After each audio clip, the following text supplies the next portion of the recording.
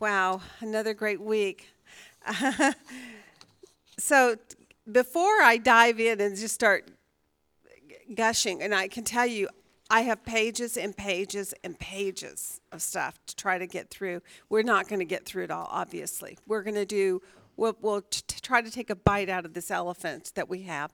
Um, One of the things was curious about, even though as I was doing my own homework time, is how are you all perceiving what you're looking at? What are you taking from the things that you've been looking at this point?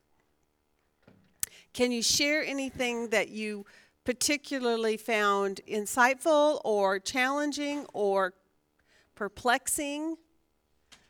Yes, Glenn. I like that it's based on wisdom and that you can ask for gifts and God will give you gifts, but you have to use them. You have to selectively choose each day to offer yourself as a living sacrifice. You can rely on His wisdom. It's a good reminder that just because you ask for things and you have some things, they actually have to be used. Yes, You absolutely. can't ask for wisdom and then throw it aside. You True. actually have to use it in a good judgment. True. And the only way to come up with that is by just staying in His Word. Yes. Um, when you consider the wisdom to be able to discern and to, his gift was to be able to discern good from evil, right?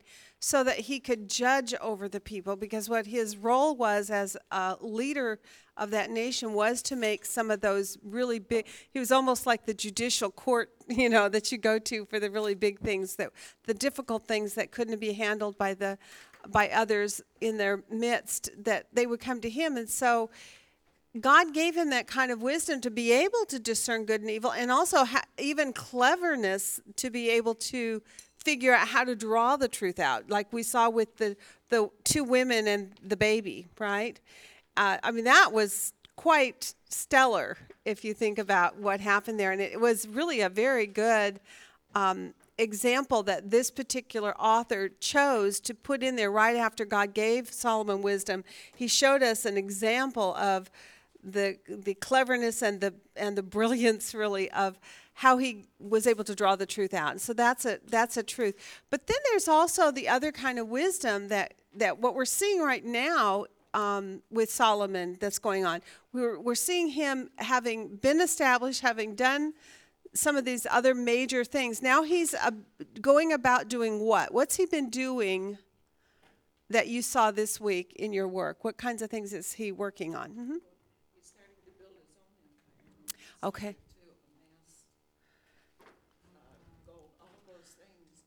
It's like he finished the work of the Lord, and now he's going to do his own Yeah. for God. And it's, what I'm thinking of this is how easy it is for us to get off track if we're not reading the law daily. That's right.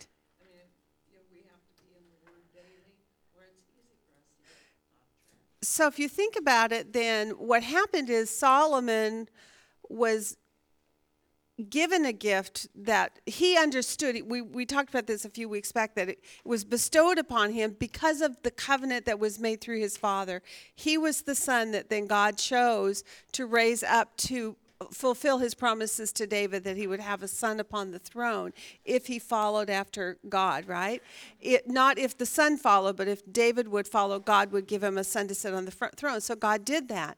But when you look at Solomon's life then, as he began to amass things and began to do these works, do we see in Solomon kind of a mix of wisdom for this nation that was God's nation? And one of the things Solomon did say was he understood the awesome and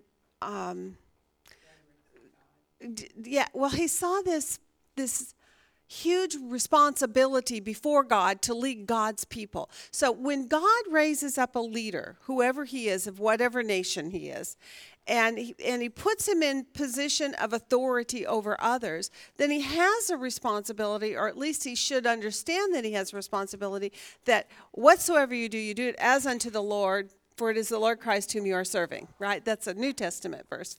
I'm going to totally take you to the New Testament on that. But yes. about you ask and you don't receive because you ask amiss. James. Yes. So you can spend it on your pleasures. Yes. Now, Wow. God put Solomon in his position. Solomon asked for the wisdom so that he could do a good job in his position. Right. He was asking to accomplish the will of God. Right, right, which was all good, and God honored that. Okay. Yes. Then afterward, he slips away from it. He's doing his own thing. And it's like David being a man after God's own heart, but also slipping away and doing his own thing too. Mm-hmm. Like father, like son. And I don't know why I thought at one time that everybody in the Old Testament was perfect. Yeah. Boy, are we learning that they're not. You know, that kind of brings up a good question. Why do you think God is showing us the frailties of his chosen leaders? These people that, quite honestly, if you talk to the average man on the street and ask them what you understood about Solomon, what do you think people would say? He was wise, right? So, and because he's wise, what is the kind of the domino in your mind to that thought? That, yes, that everything he did was good and right. And that is that a fallacy for us to fall into that? When, especially as Bible students, when we go into the Word of God and we start with a presupposition, would you call that a presupposition? Oh, Solomon's wise. God gave him that gift. Therefore, God has a total sovereign anointing and power to make Solomon do every single thing right and good, correct? That's kind of where a lot of people go, because I don't know about you, but I've had conversations with people where you kind of try to slip in a little tidbit of information to them about the fact that, yes, but Solomon really messed up in this area or that area, and then people just bristle. They're like, you're being sacrilegious or something, you know, you're speaking from Satan because you're speaking against God's, you know, man who was given this great wisdom. And so it's very interesting to me how we can actually fall victim, I think, to having these, because we have presuppositions, then we go in with an expectation of seeing something. Have you found that in the last now 5 weeks that you have actually had to make a correction to your understanding so that you view the text correctly and look for clues also for good interpretation? Yes. Well, what I see, and through this whole study that we did this past 2 weeks, is that in Deuteronomy 7:18, Oh, yeah. God laid down what the king was supposed to do and not do. And Solomon knew that, and yet he still took the wife of an Egyptian. Yeah. And it's kind of like you let that little crack open in the door. And Right. Next thing you know, we talked about the week before the chariots, the horses, the gold, the silver. And towards the end of Kings, this last study, he had did all of that. And he was still, and it also talked about. It almost makes you wonder if God didn't write Deuteronomy 17 with Solomon in mind. You know? But then also, he made alliances with people, and then he also let the not just him, but even before then, they didn't utterly destroy those nations that God had called them, and then then he used them as slaves.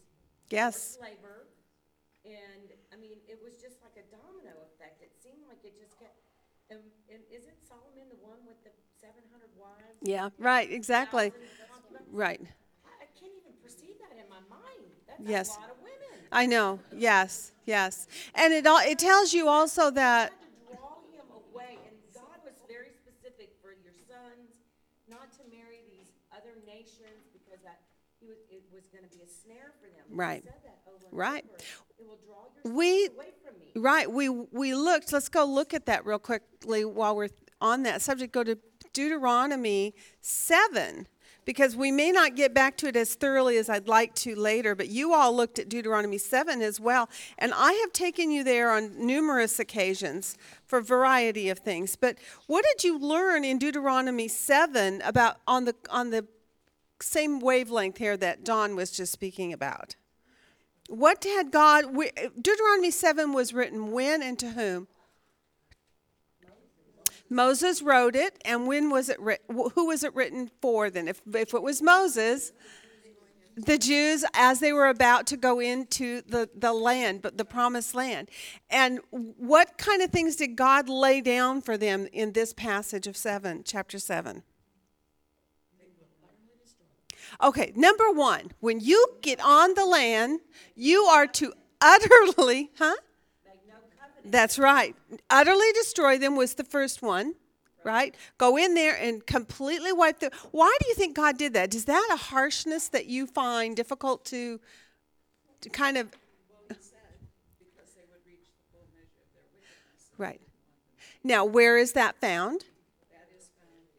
Genesis 15, right. That's exactly right. When he actually made the original covenant with Abraham, he said to them, for 400 years you will be in captivity because the fullness of the Gentiles has not come to its measure, as you were saying. So when the fullness of the Amorites' sin had come to its place, then God was going to send them in. And what does that tell you? What does that mean to you when God says, well, when the fullness of their sin is...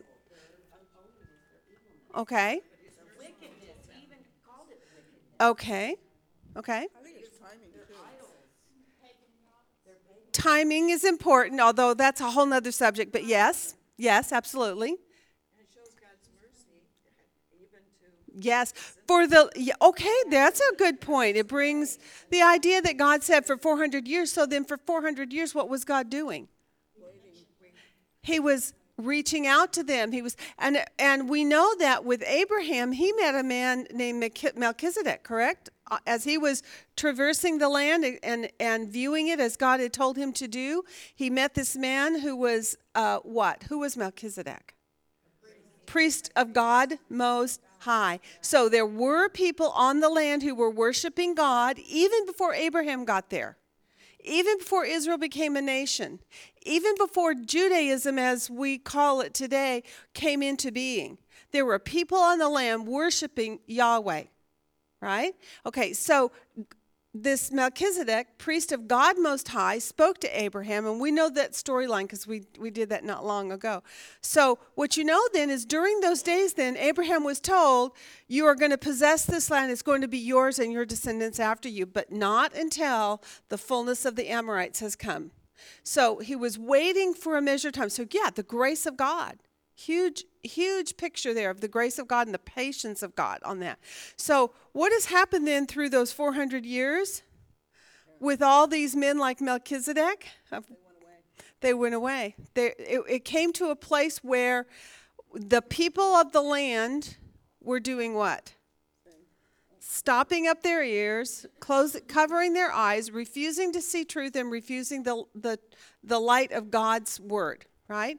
And so when that occurred, when that came to its full measure, then God says, okay, now Israel, go in and do what? Utterly destroy. So that was the first one. Then the second one was, as Don brought up, was then that when they got into the land, and as they were doing this work, which would be progressive and time-consuming, it wasn't something that was going to happen in an instant. It would take time. So in fact, God gave a prophecy about that. Do you guys remember that? That He's... Slowly. That's right. So that they would. Didn't he say that they wouldn't be overcome? No, Great numbers, so he would slowly... Well, yes, but just they didn't want the wild beasts to take over and for the land to go wild, and they wanted them to be able to go into some of the existing cities and actually just move in, basically, right? But so then the next thing is then if that was going to be the case, that it was going to be a progressive thing and it would take a little bit of time, how much time has passed at this point with Solomon? Where are we in things? Okay, well, we know David was 20 years, and who was before David? Saul, and then who was before Saul? The judges. How many years were the judges? Several hundred, right? Like 400 maybe? Okay, I think it was like 400. I might be wrong, so don't quote me on that one because I didn't actually look it up, but it just came, sometimes I talk off the cuff and then wish I hadn't. But anyway, we know it was a long period of time, several hundred years with the judges. And so we had Joshua coming in, we had the period, in that period of time, we had the judges period of time, we had Saul, then we had David, and now we're at Solomon. So they've been on the land, how long? Quite a few hundred years, right? So this progressive work of clearing the land, what do you think? Should have been pretty much a done deal at this point? Yeah, and it mostly was, because we saw that with David then, as he passed, God gave the kingdom to Solomon. One of the things he gave it to Solomon and chose Solomon to build his temple was why? He was not a man of war like his father had been. His father had come in and had to be a man of war, clearing the land and taking possession of things yet. It's very interesting to me that all these hundreds of years have gone by and he was still having to war and take the land that had not yet been taken. It kind of makes me beckon back to earlier in David's life when he slayed Goliath, remember? Who was a Philistine and who was still on the land in those days. And there was actually nations that they were fighting, little, smaller nations, but they were still fighting these on the land. So it kind of gives you some perspective on this. But then you think about Solomon, then as God raised him up, put him into a position of power, he knows the right thing to do. And he's also has these instructions before him that has told him every single day you are to write down the words of God. You're to basically to write your own transcript of the word of God, so that what? So you'll know what is right and wrong. Make a personal application for us. Aha! Do you think that teaches that principle, that you and I also are called to meditate on the word of God day and night, that thou mayest to know what is written therein, that thou shalt be faithful to do it? Yeah. So you and I have the same calling, by the way, as David and Saul before him, and at this point now Solomon. We have the same call in our life. Now, they were called for a position as a king over a land and a nation, but you've been called also, right? And for any of us that have been around very long, we've done the Esther studies, called for such a time as this, right? We each have our own kind of calling in life, and we are called to represent God in the world, to do the will of God, right? To be obedient to God, to love God and worship him ourselves personally, and to draw others in. Now, how can we do that if we do not stay in the Word of God? How many of you noticed that as we were looking in chapter 9 and also in the 2 Chronicles 7 and 8, that we're trudging along with Solomon and all his building programs, and then there's one little verse that says, but Solomon did what concerning worship? 3 times a year. He went to the feasts and performed, but it's one tiny verse. Where in there does it say that he stayed in the Word of God on a regular basis, that every day he meditated on it as he was? Is there any expounding on that? But so what do we see Solomon did do?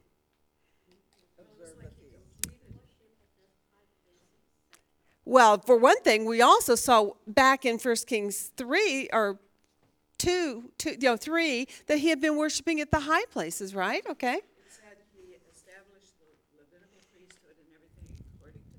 Right. Instructions. He Right. set everything up. Then he was finished. That seems like it. His own thing. It was like, okay, I did what God called me to do. Right. I can go build an empire. And now, if you had to draw maybe a comparison in the life of a New Testament church-going person, how would you equate? Is there an equation that you can make? Yes. There you go. Exactly, Michelle. That's exactly right. This is the guy that shows up and does the legalistic ritual, what they would consider requirements. They maybe it could even go as far as not just the holidays, although in Solomon's case it sure seems like that. He only showed up for those 3 ceremonies 3 times a year. That's all it says. It doesn't say he did the daily sacrifices, but that he just came and did. Now, maybe there's another verse somewhere else that does, but in what we're looking at this week, we're seeing him do just those 3 times a year. And it's interesting to me that this author wrote that in that way in here, in the midst of showing us all these amazing accomplishments he's making as a leader of a nation. right? So on the one hand, he knows what to do, and then somewhere in the middle, he does just enough to, check the boxes, yes. But then on the other hand, there were some problems, right? Now, you don't really see the problems unless you're doing inductive study, because it would be very easy to read through everything that we've read on that superficial level without knowing what we know, because we've done this so many times, laying the historical context of what was expected, such as Deuteronomy 7, knowing what God had told them to do, and then comparing that to what we see Solomon doing, right? Wow, the insights there are like, we could go on and on and on. And poor Solomon, it was his choice. But I just think, for me, it has totally changed my opinion, about who this man really was. Not that it's my place to judge. Actually, I think Carrie and I had lunch one day and we talked about this, and early on I was seeing it right away that there was a problem with this guy. This is not good. And I'm going, is this guy even saved? Does he really even know the Lord? And true, it's not our place to make a judgment in that regard. However, on the other hand, Jesus does tell us, you will know a tree by its fruit, right? And I do think that there are very clear statements that God makes in his word where he kind of clues us in as to whether a person really knows him or doesn't by their what? Behavior. God's word teaches us that the one who loves me, remember there's a verse early on in chapter 3 of 1 Kings that said he loved the Lord, and then what was the next word? Accept. And that was, I think, a pivotal moment in the unfolding of insight about Solomon that indicates that, in other words, he was not anti-God. Right? He wasn't an enemy of God. On this superficial level, he was doing a lot of the right things. He was honoring his father. He did build this magnificent temple. What a beautiful testimony that is to his life. He left a couple of real powerful positives in the world that had generations of effect, right? For the people and for God's plan. So God used him in a mighty way. But on the other hand, there is this dark part of this man's life that you see seeping through every now and then. So we're going to kind of look at that today. We're going to do it by looking at some of the geography. I think it's interesting that Deuteronomy, after it tells you, utterly clear away all the nations before you and do not intermarry with them, tear down their altars, right? Then that's the first 6 verses. But then from 7 all the way to 20 is all about you must keep my word. You must obey my commandments. And you're only going to be able to do that if what? If you know them. There is the reason we study the Word of God, right? You have to know them to be able to keep them. All right. Let's start by just simply going. I think what I want to do is let's do 1 Kings 9 as our foundation. We're going to use it as our major subject of conversation today. We're going to go through and do our paragraphs on it and kind of progressively go through this. And then what I want to do also then is look at the geography. How many of you looked up these cities and their locations and looked on a map to see where they were? And so some of you all do that? I have pages of looking at all of this stuff, because this is where you come to find out where Solomon was actually messing up. Right? A little bit of insight is given to you just by looking at these. So we're going to talk about those geographical observations and what kind of insight they give to us. Okay, so let's start with 1 Kings 9. And we see, on the whole, what do we see going on in 1 Kings 9? We need a theme, a verse, so that we understand kind of the major messages that we're seeing in here. There are really 2 primary thoughts going on, correct? What are the 2 things that you see that are big events? Okay, that God appears to Solomon. That's the first big one. And then what is the second half?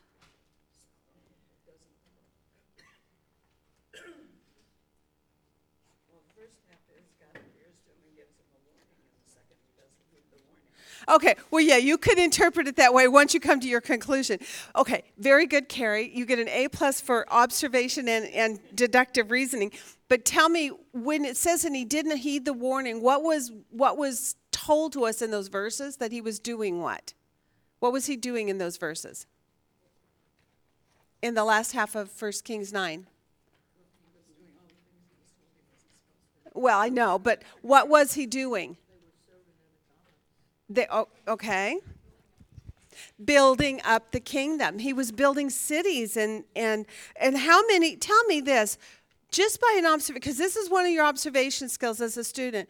When you did your key marking, correct?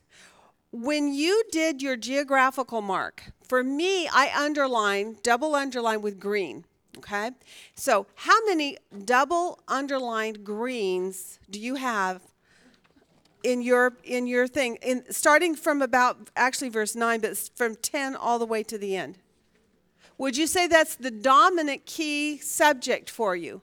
So in that, then, what is the major subject going to be about? The geographical locations, some quality about those geographical locations. And so tell me, what was he doing at all of those geographical places? He was doing what? Building and fortifying and securing and procuring, right? So he was building up his kingdom. So although the conclusion, Carrie, was absolutely correct, for titling, I would stick with what you see and then build on that later. Maybe make a subnote in your column off to the side or something. Because here's the problem: if you title something with your total conclusion, then the problem is later when you go in there, it's harder to look for anything else except for that one conclusion. So you don't want to taint yourself one way or another. You want to kind of look at it more pragmatically, I guess is the right way to say that. Okay, so 1 Kings 9. The first thing is Solomon. Oops, no. The first thing is God appears to Solomon, right?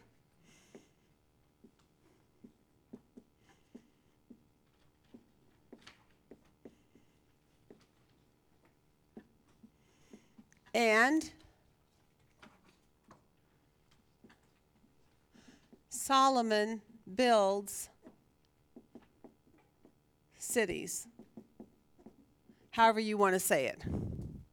Builds up his kingdom, that works too. All right. So let's go through and look at each of the paragraphs on this one real quickly. I kind of put 1 to 9 all together in one. It'd be easy to go through there and actually even break it down further. Let's just talk about it a little bit. But tell me, what do you see in 1 to 9?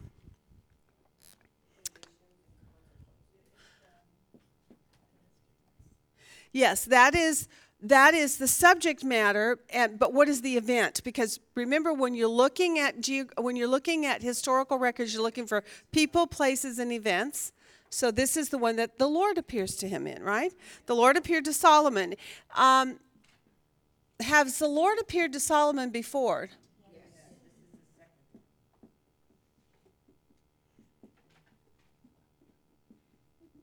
So I put second time up here in kind of a little note to myself, just to help me to see that. If I were going back through my observation worksheets, I'd want to say, oh, this is the second time. When was the first time?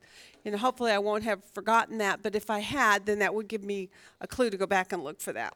Okay, so now there's a subject that arises in here that's almost subliminal, but we pick up on it because we understand the implications of the conversation going on. What is the subject that God is speaking to Solomon about when he's telling him, do this or don't do that? The covenants, right? So there's a subliminal message here about the two previous covenants that God has made. What are the two covenants that are strongly revealed to us in here? That's right. Not the Abrahamic. This is interesting because It's the Noahic covenant. That's right, the covenant of the law and the Davidic one, as you said, Kathleen. So you got the Davidic covenant and I'm going to call it the covenant of law because I think it's easier to say than Noahic. Either is acceptable, however. So where do we see the covenant of David in here? In which verses? Particularly in verse 5. Now it's very interesting. Because 5, he says, then I will establish the throne of your kingdom over Israel forever, just as I promised to your father David. So again, he's making reference back to this Davidic covenant, correct? All right. And so did you mark that word promised? Nice big rainbow on there or whatever you're using for your word. And he says, and I'm going to establish that throne as I promised David, and you shall not lack a man on the throne of Israel. So it's almost as though it's an emphatic, I've done it. I promised it to David. It's a done deal. And is it? Absolutely it is. It is a done deal. But then he says, but. Then what does he say in the next verse? Yeah. So what is God actually doing in this particular verse between him and Solomon? What do you think he's doing here? Does it look to you like he's inviting a covenant relationship between himself? Is he making him a promise? Yes. When God promises in the manner that he's doing about the subject that he's doing, is this in reference then to another covenant? In this covenant then, he's trying to engage a covenant then with Solomon, yes? What kind of a covenant, however, is this one? It is, again, a conditional covenant. So what is this subject not related to? Salvation. That's right. It's not related to salvation because it is conditional. Are you catching that? It's a little tiny subtle hint, but if you catch it, it helps clarify in your mind, just because he's going to give Solomon a throne doesn't mean that Solomon knows the Lord in a salvation relationship. But just that he has said to Solomon, if you will obey me, then I will also do for you that which I promised to your father David, which, by the way, I am going to do, because David did do exactly as he was supposed to, which was he walked faithfully with me. And he told David, if you walk faithfully, I will have your bloodline will always have a ruler upon the throne. Now tell me, how has that been fulfilled? Does anybody have? Through Jesus. Now, who is Jesus by title often called? The Son of David. Yes, exactly. So Jesus himself then becomes through that bloodline. And how does that happen? Because David is born into what tribe? The tribe of Judah. And he is called the Son of David. So we see that God promised David, you will have a king to sit on the throne forever. Has he done that? Yes.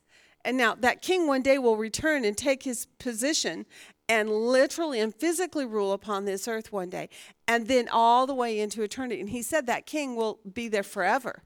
So God has done that. But he gave an opportunity here. If you didn't see it and if you missed it, you might want to put yourself a little note. Here's an offer of a covenant relationship between God and Solomon.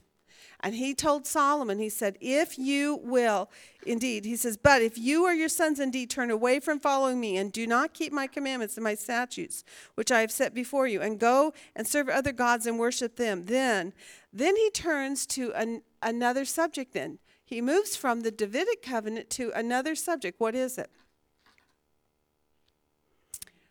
What's going to happen to Israel if they don't obey?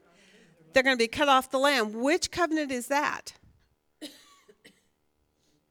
If you obey me, I will bless you. If you disobey, I will curse you. That's the Noahic covenant. That is Mosaic covenant rather. That is the covenant of the law. So when it talks about being cut off from the land, that was the covenant God made through Moses with them at Mount Moriah when he said to them, if you obey me, I will bless you, and if you don't, I will curse you.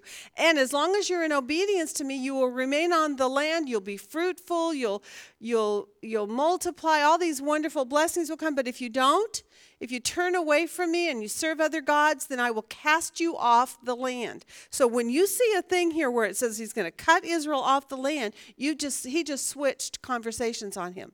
This is now speaking of the covenant of the law. So if it helps you, and it was helpful for me, I just made those as little footnotes on my observation note worksheet so that I could see them there, that I could see these are the two major subjects that are being discussed here between God and Solomon. I'm just a little confused, because first we talked about the note. The Mosaic is the law, the covenant of the law. That comes That's from right. Moses. Right. We're talking about the Noah. I was messed up. Okay. I was wrong. Okay, 'cause that's It's not Noah, it's Moses. Yes. I'm so sorry. It was a misspeaking on my part. Okay. Okay, so we've got those two covenants, the Davidic and the covenant of the law. That's why I like to call it covenant of the law. It's so much easier to remember. Okay, so they're going to be cut off from the land. So verses 1 to 9 then, it's the Lord appeared to Solomon.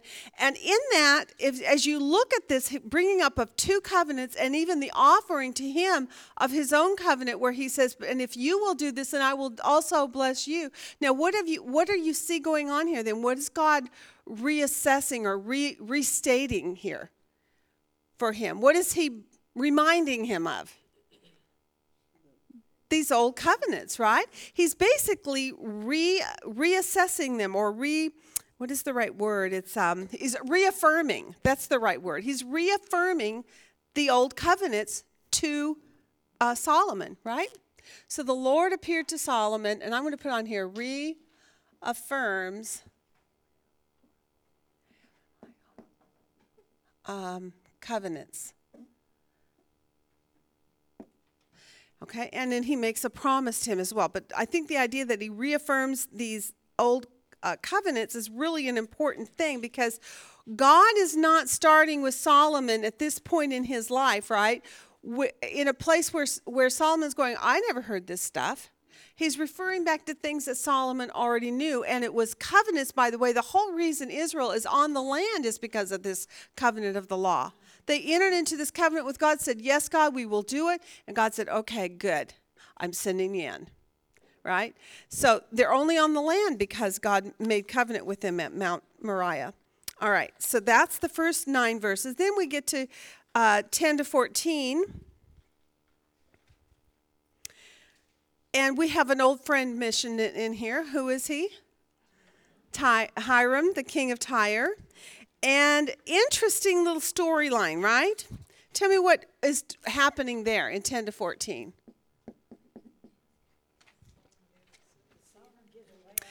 Oh my goodness. Solomon gave, king of Tyre, 20, I put it this way, Israeli cities. And then land of Galilee. Right? That was our geographical place. So when you look at the land of Galilee, so when you do a word study, now if you did not know these were Israeli cities, that he had given him 20 cities, right? You would totally miss this point. And you would not see the problem in it. And this is where the issue comes with so many students of God's Word, is you don't pick up on those little things and you don't go back and take a look to see what is going on here, right? So let's talk about those 20 cities geographically real quick. Maybe I'll use this one here instead. Stick a different color in. Okay, we've got 20 cities in the land of Galilee. So there's my time. Now, they were given to the king of Tyre, and for what reason? Does it tell us?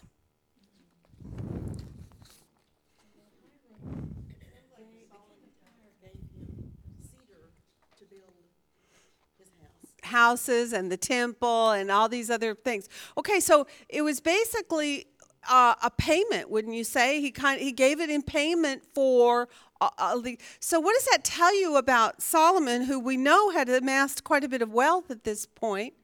We're quite a ways into this, right? So what has Solomon done with all his money?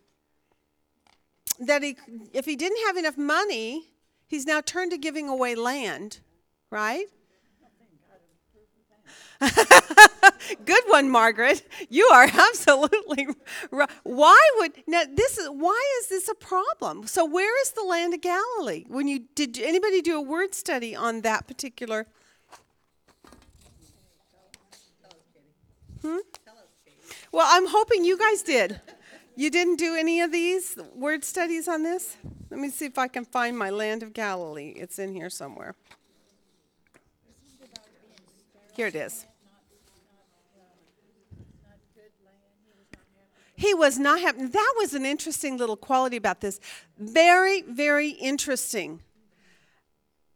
The turn of events in this, almost by divine intervention, to me, definitely shows the hand of God in protecting what God had given to Israel, because he was willing to give away these 20 lands. Let me just read you the word Hebrew word study that I did on this. It's a territory in Naphtali. Now, who's Naphtali? One of the 12 tribes, right? Largely occupied at that time by heathen. It was a circuit of towns, so Galilee was considered not just a city, but an area, right? Around this place called Kadesh Naphtali, in which were situated the 20 towns given by Solomon to Hiram, king of Tyre, as payment for his work in conveying timber from Lebanon to Jerusalem. So, because we see that he actually gives that clear statement that he talks about, he supplied Solomon with cedar and cypress timber and gold according to all his desires. Very interesting. So he gave it as a bargaining thing, as payment. It wasn't like he gave it as a gift. He gave it in payment for something that he owed. Yes. Well, and on verse 14, it says Hiram sent to the king 120 talents of gold. And one of my footnotes said that was 4.5 tons of gold. Isn't that amazing? That's amazing. So this man had given Solomon an awful lot of gold, and the land that he was giving to him must have been valued highly, and somehow Solomon thought that maybe this king of Tyre would want it. But did you guys do any other commentary work on that to say, why did Hiram not really want this land? Why was it not suitable to him? Do you guys remember when we did Ezekiel, who the king of Tyre was, and one of the things that he was boasting about? Yeah. Well, he's a personification of Satan, right, who is fallen, arrogance and pride and so forth. But do you remember who the king of Tyre was when we did Ezekiel? What did they tout? What was their major avenue through which they became wealthy and powerful? The sea. That's exactly right. So why do you think he didn't want the land of Galilee? It was too far inland. It was not going to be of any use to him. They were seamen. That's who the people of Tyre were. Their entire economy and wealth and the productions that they gave, everything they did was through the sea. It was through import-export, right? And so for him, he looked at the land that he gave him, and it talks about it being a contemptuous kind of a remark he gives to him about it. But what you're also seeing is that he's just basically saying it's really of no value to me. It's land, and it has value, but not for me. And so he refused it. Boy, was that a divine intervention or what, right? Because this land of Galilee was inland. It was in the place of Naphtali.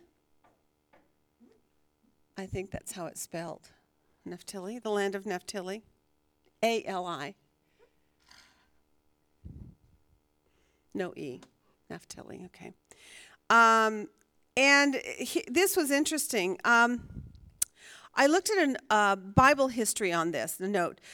The diversion of so much labor and the taxation which Solomon undertakes must have involved were felt as a grievous service. Oh, that's talking about the heavy yoke. Wait a second. That wasn't what I thought I was going to give you. There was another note I had. It was talking about how he basically did not value it because it was not going to be of any kind of real help to him. So I thought that was my note there, but that wasn't it. It was another one. Sorry. I'll hang on to that one for later. Okay, now, so, but then he gives the place a name that I thought was really interesting and kind of a familiar name to us today. What was the name? Kabul. So Kabul, what does that word Kabul mean? Sterile. A sense of limiting. It was the word binding, fettering, or shackles. Or being braided, because held down, right? So in other words, he was saying of the land that because it was not on the sea, it was for them, it would have been basically just a burden. It would have shackled him because it wasn't going to produce the things that their country was producing, so it wasn't going to be an asset to him. It was just going to be a shackle. He was going to have to oversee it. He was going to have to manage the people on it. He was going to have to figure out how they were going to get their supplies and their foods and their income. And it was all going to be outside of what they're already into as a nation, as Tyre. Okay, so that was Kabul. Let's put that on here. Cabul. Fettered. Shackled. Bind, I think is the other word, binding. Well, you know what? That is a commentary interpretation. That is correct. Well, it is, but I mean, it's a good one. Good for nothing. Good for nothing to who? To him, to the king of Tyre. Good to nothing for the king of Tyre. But was it good for nothing for God's people Israel? No. So that's how you can kind of see that, that's what they looked at the whole storyline and said, that's what he meant. He meant it was good for nothing. It was not good to him or for anything, right? Well, was it? Well, I'm just saying what they did is they took that and drew a conclusion. That's how, and it quite likely is their interpretation. I'm just saying that they concluded that because is it good for nothing for God's people? No, but Hiram thought it was good for nothing, right? This sounds like it's the root of something that is expressed in the New Testament. When one of his disciples was being led to Jesus, he said, "Can anything good come out of Nazareth?" Yes. Yeah. Good for nothing. Right. That's true. Okay. Kabul, inland Naphtali. It's land of the promised land.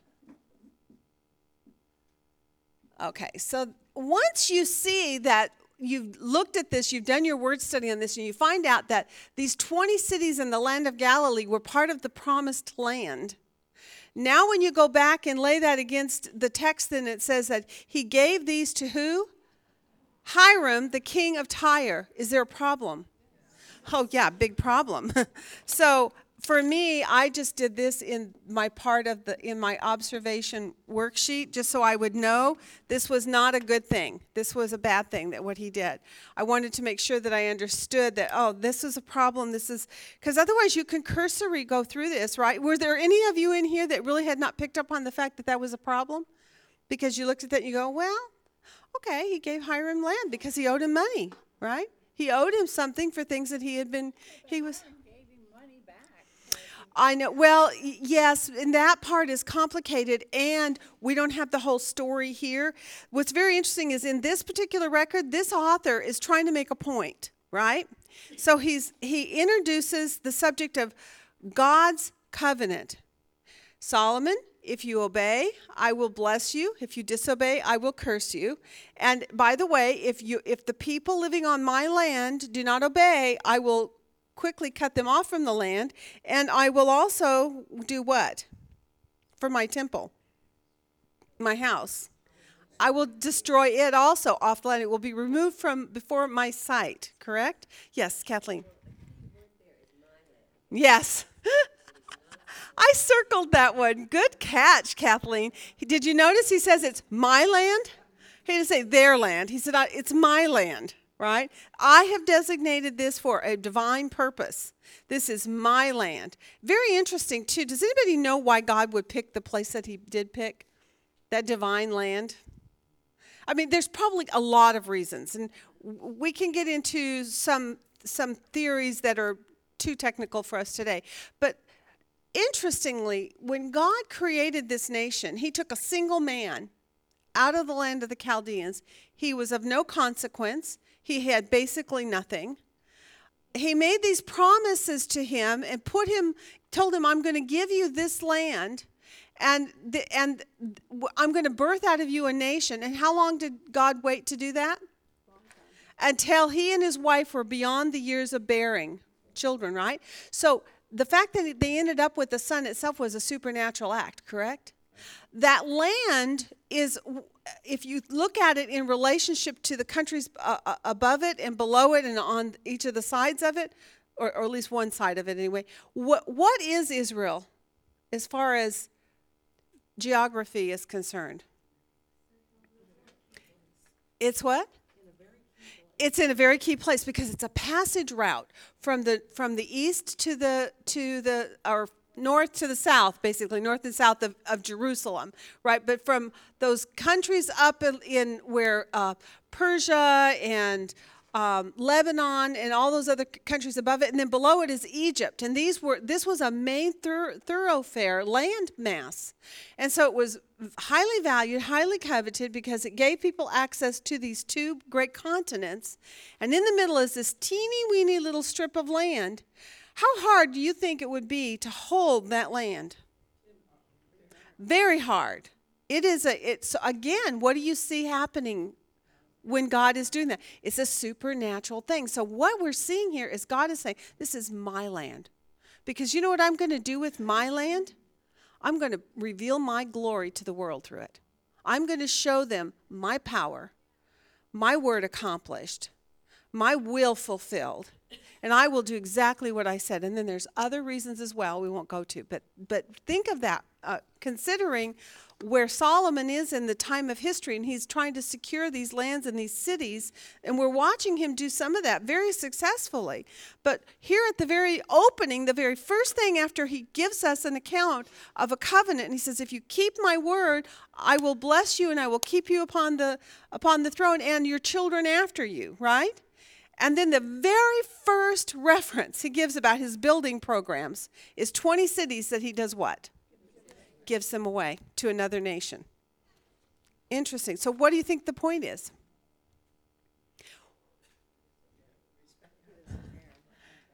Something about his relationship with God is amiss. Something about, now, when you think about the timeline of this, the writing of this was, where were they at the time that this writing was written in Kings? At least halfway through their Babylonian captivity. So if this author's purpose is to help Israel see how they got where they are, and when they are about to come back, because in a few years they will be coming back, as God promised, because we're going to look at that Chronicles verse, right, where God made a promise, if you will repent, if you will turn to me and confess your sin, I will return you, I will heal your land, I will place you back upon your land. So when God is going to do that and he's going to bring them back, this author seems to be writing a record to explain to them where they went astray.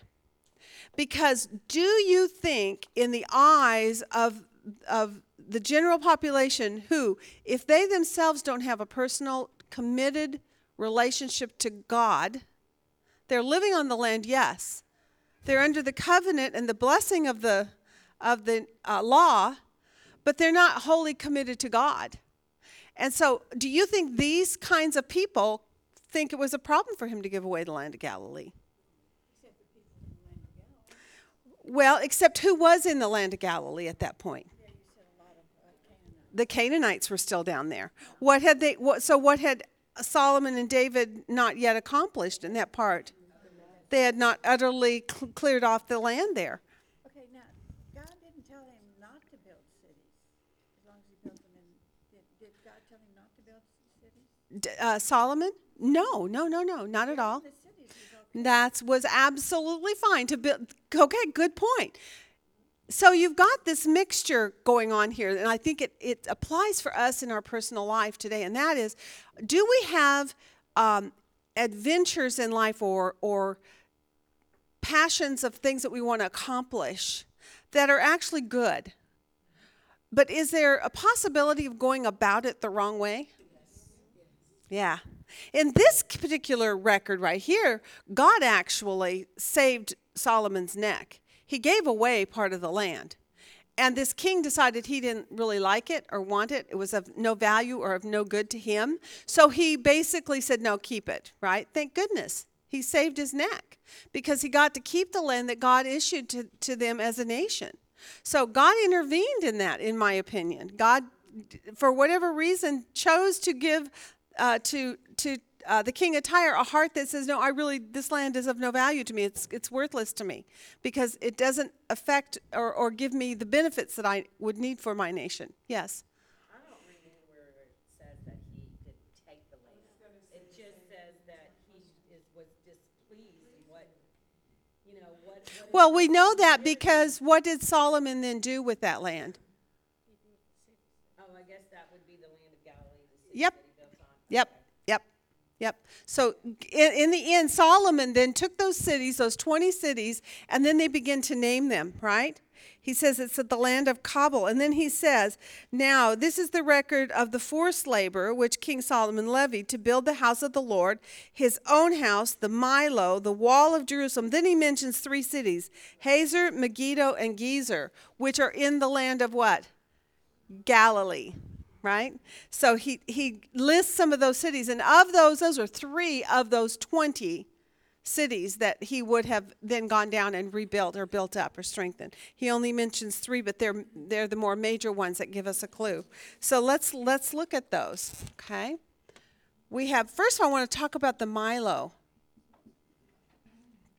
What is a Milo? That was in 9:15 of 1 Kings 9. Very good. It's a mound of dirt that was used to fortify or support or give additional protection, right? And to strengthen the city walls, correct? Does anybody know what they also did with the Milo? What else it was used for? Well, there's not, yes, but around the temple basically. But what did they use the mounds of dirt? What did they then do with the mounds of dirt? We know that they were built to support, you guys obviously, okay, let me read it. Fortifications of Jerusalem, right? That's what the Milo was. And it's fortifications in a variety of places, not just the temple, but also around the city walls itself. And then guess what they did? The ramparts were built up. They provided places for residential homes, houses to be built. For who to live in? The city, the residents of Israel, okay? Right? So if these mounds that were built up to give fortification to walls and additional protection that gave more mass, because apparently these were things that were built up on hills, so there wasn't enough mass outward. They didn't want the walls crumbling and falling down, so they built mounds of dirt around them. And then because they had this dirt built up around it, now they had some level places to do what? Build houses. How valuable do you think it was for the people of Jerusalem to have additional housing? How many of you have been to Israel? There is not enough housing, right? And it's high rises is what they end up with. So now let's go back, and I want you to read this, okay, with me. I'm going to jump over to verse 24. As soon as Pharaoh's daughter came up from the city of David to her house, which Solomon had built for her, then he built the Milo. Very interesting. Okay, now who gets to live on the houses of the Milo? The Israelites. Who got taken care of first? Pharaoh's daughter, Pharaoh of Egypt's daughter. Do you see a problem in that thought? Who did Solomon take care of first? His foreign wife rather than who? The citizens of Israel. Another little tiny, oh my goodness. Oh my God. Once I figured out what the Milo was, my mind immediately went, oh, verse 24 says he took care of her before he took care of the Milo. The Milo provided housing for the Israelites who desperately needed it because there wasn't enough of it there. And yet he handled his wife first. Now, that's not to say that in his mind, practicality, and certainly for political reasons, would it have been better for him to handle the wife first? Yes. But also, this goes back then to the problem with, should he have married a woman from Egypt to begin with, a princess from Egypt? No. So he broke a law that God had about intermarrying with other nations. And then, because it's a political move on his part, he is now obligated to put her needs on a higher priority than the needs of his own land and people. Yes. He could not put her in David's house because. Yes. Because the ark had been there, so he felt David's house was holy, and so he did have a little hint that, God wouldn't approve of. That's right. Okay, good catch, Margaret. So what we see then is he wouldn't let her go into the palace of David and live there because of the holiness of the sites where the Ark of the Covenant had been. And so he knew better. So this tells you what he knew he should and shouldn't be doing, and yet he did it anyway. Well, he didn't put her in, he just. No, but I mean, he married her anyway, even though he knew that he should not do that. Because it takes us back to Corinthians, where it talks about a believer marrying an unbeliever. And what does it tell us about that? Yes. It dominoes, doesn't it? There's an effect that you have no clue what's going to happen. Yes, that little crack in the wall, Carrie. Pharaoh's daughter also had a house in the city of David. Right. So she already had a house. Right. And he sent her right. So that's another point, Carrie. Yeah. I mean, it wasn't like she was living on the streets. She had a place to be. However, who was on the streets? The Israelites, probably living yet in Bedouin tents of various forms because they didn't have enough housing. So he puts Pharaoh's daughter above his own, provides for her a palace. Then later he builds up the Milo, and which provides then a place for other houses for the Israelites to live. So my question goes to the Pharaoh himself, when it said that he killed, was it the Canaanites? Oh, yes. And gave that as a dowry for his daughter to. And that was the city of Gezer. Yes. Okay, so that in itself, I thought, it didn't say, but I'm like, is God, even though God wanted a lot of people, the Canaanites dead way back when, right, too? Mm-hmm. And they didn't kill all that. But whose job was it to do that? It's the Jews.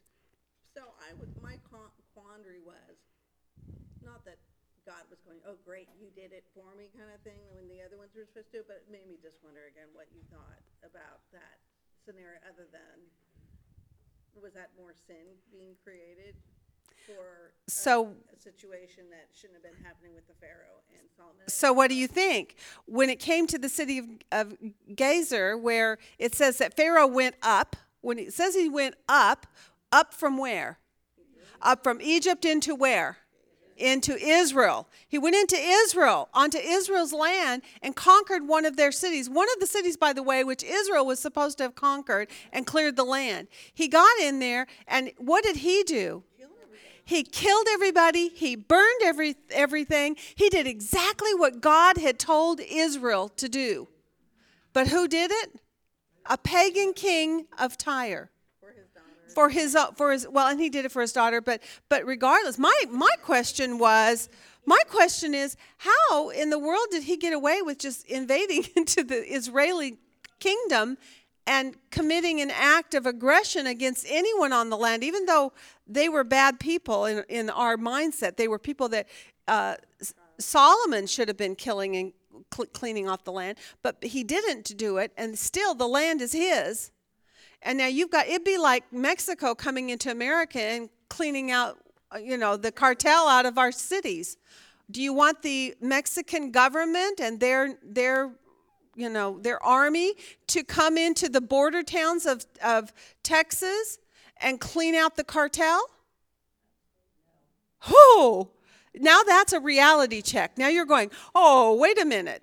Now, who let him do that? Right? Well, that's what this king did. The king of Egypt came up into Israeli land and captured a city and cleaned out the the bad people, basically, that should have been gone anyway, but whose job was it to do it? Huh? He was giving her as a gift, but I'm Yeah. thinking, as a gift for what? If it wasn't his land to give, Good. what's the point? I don't get it.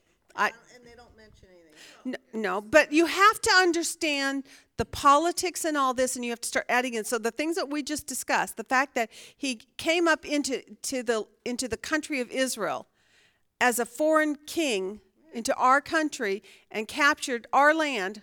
I'm speaking as if I'm an Israeli person. Captured one of our cities, wiped it off, and then gave it as if it was his to give. I know. Yes. It suggests that there already was a covenant with Pharaoh, because he's giving it as a dowry, so he's already saying, I'll give you my wife, so what you had was a covenant. Yes. Absolutely. Pharaoh, which is going back to Egypt. Yeah. So again, back to what Don says, this is like a domino. You open the crack an inch, and they'll take a mile. And that's what he's done. And because he's in covenant with this man, he now has to basically play nice. Right? It does it not? Now, here's my question. What in your life, or is there in your own life, anything like this going on? Have you given a crack so that Satan gets a foothold, and then now because you've given an inch, you're feeling obligated to go a mile? Are you compromising anything in your personal life because you have got yourself into a situation by allowing a relationship that was really a forbidden one to begin with?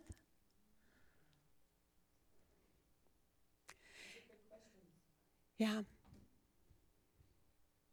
Boy, I've got, in my own life, there are things going on. I mean, not that I've compromised, but things that have happened in relationships where there's a compromise that's been occurring.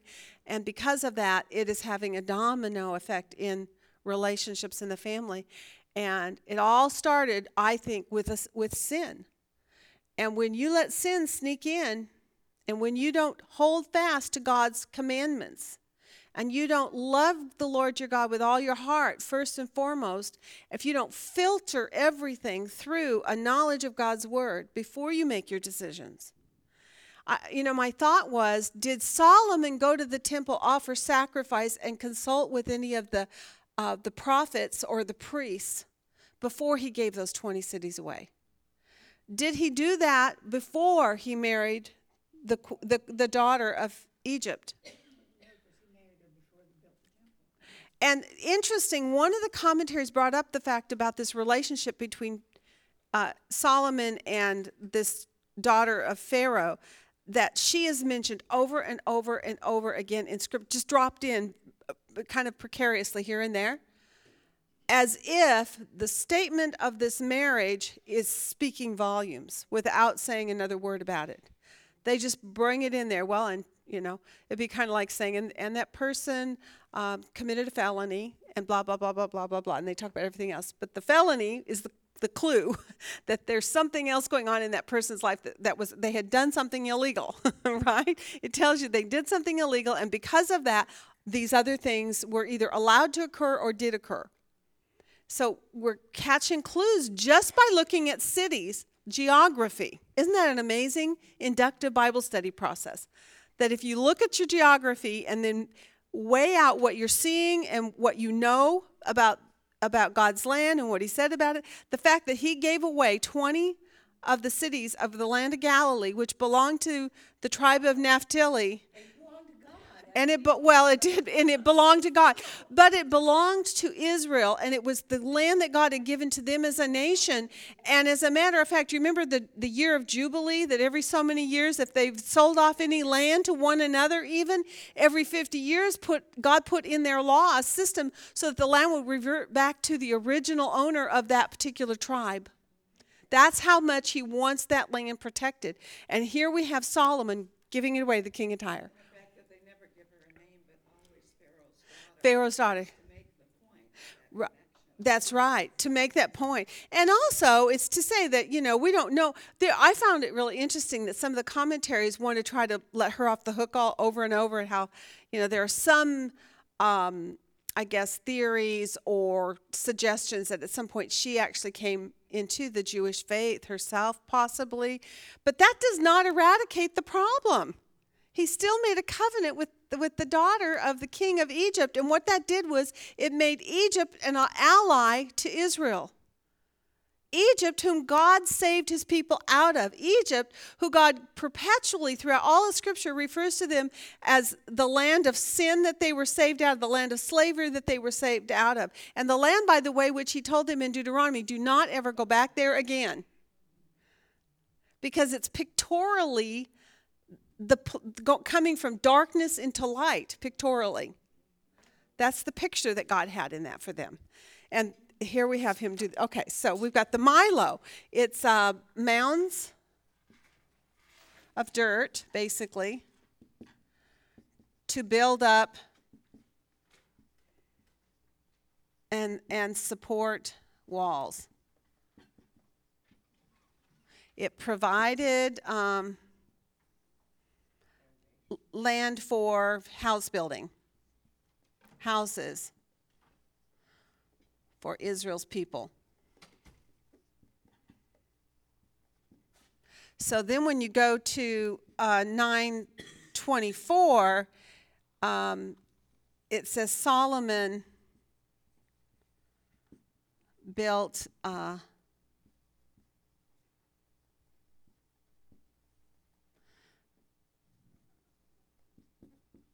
daughter's house first. Okay, and that to me right there said a lot when I realized that was what was going on there. I mean, in the first reference, you totally miss it because it just says that he built these up, right? But then later you find out in verse 24 that he did it after he handled his other responsibility with the daughter. Okay, so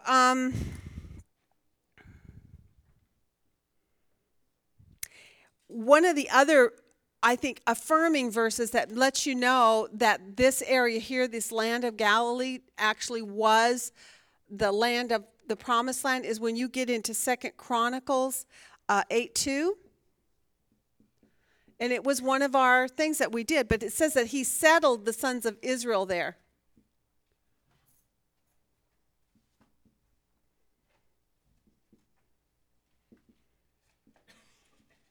Okay, so that was just kind of a confirmation verse. But of course, when you do your map looking, even you'll see that it says he settled sons of Israel there in these 20 city areas. 2 Chronicles 8:2. Okay, so now we know what the Milo is. Now the other cities are just interesting. Hazor, I looked it up.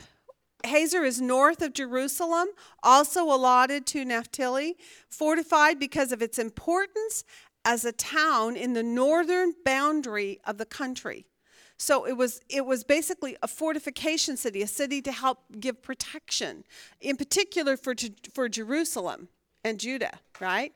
Because as people would come down through the land, they would hit these fortification cities. What kind of things were stored at these fortification cities? Horses, chariots, weapons, food, all kinds of things, right? So this was their way of then basically having protection all around them. So when you look at your map, you're going to see that these are the way, what he's doing. Megiddo, another one, it's a city of Canaan, so it's up further, up north, also allotted to Naphtali, fortified because of its importance as a town in the northern boundary. I missed it. Sorry. Let me reread Megiddo. Megiddo, a city of Canaan assigned to Manasseh, situated in the great caravan road between Egypt and Damascus. Oh, that was kind of cool because we've heard about the road to Damascus, right? And that was a heavily traveled road. It became very dangerous as well because remember, people would be accosted along that road often. It was the key to the north of Palestine by the western lowlands, and therefore they had to fortify it. And then Gezer, the one that was given to the daughter as a dowry. This is very interesting. Do you know who owned this land? The Levites. It was a Levitical city on the border of Ephraim.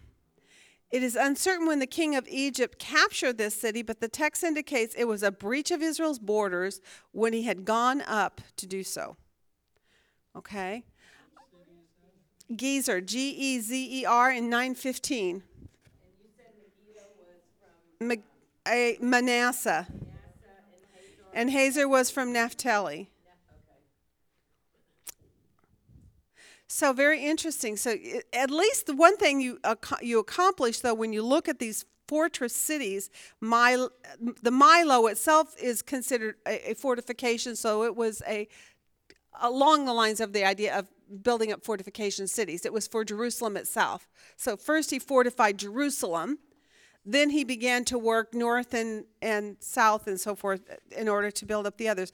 Hazor, Megiddo, and Gezer. So here I've got a map. So we have Jerusalem here, we have Gezer here, Megiddo here, Hazor is all the way up here. Now this is very interesting on this map. See this little pink line that kind of runs down through here? And it's coming from way up in the country above, which would be Syria and Lebanon. And it's coming all the way down towards where? Egypt, right? And again, this landmass then called Israel becomes this thoroughfare between these countries, right? These major countries. And so it looks to me like all of these cities are right along that main thoroughfare. It could be. I didn't find anything that said that, but I just know it was a major thoroughfare. It was very highly and frequently used as a major route of travel. So that's what the Gezer right here. It's almost to the left of Jerusalem. Okay, Jerusalem is here. It's not on this map. Yeah, so it would be in here somewhere. I know that was another. Do you know what? This was another problem I kept having when I was doing my map work. Is no one map had all the names of these places. I wish there was one for 1 Kings chapter 9. Wouldn't it be nice if one of you, not me, one of you would do a map for us and we could print it off and give it out to everybody where we had every location. I did figure out later we're going to get there to, what was it, Ezion Geber and Eloth. I figured out where they were finally and put them on my map, but they weren't on this map either. I had to go to another map to find out where they were, and then I tried to, combine the two. And that's why I'm saying somebody needs to take all these names of these cities that are on this one chapter and get them on one map for us. Because what's really cool about seeing this is once you do, you see the strategic brilliance of this man. You see how wisdom that God gave him really comes into play. And, we don't want to take away from the fact that God promised him wisdom, God gave him wisdom, and he was brilliant. And people all around the world recognize that about him. To this very day, people talk about the wisdom of Solomon. And so he was very smart. It's just that what he did with his brilliance was also to violate a lot of things. And so somewhere in this, there's a lesson for us.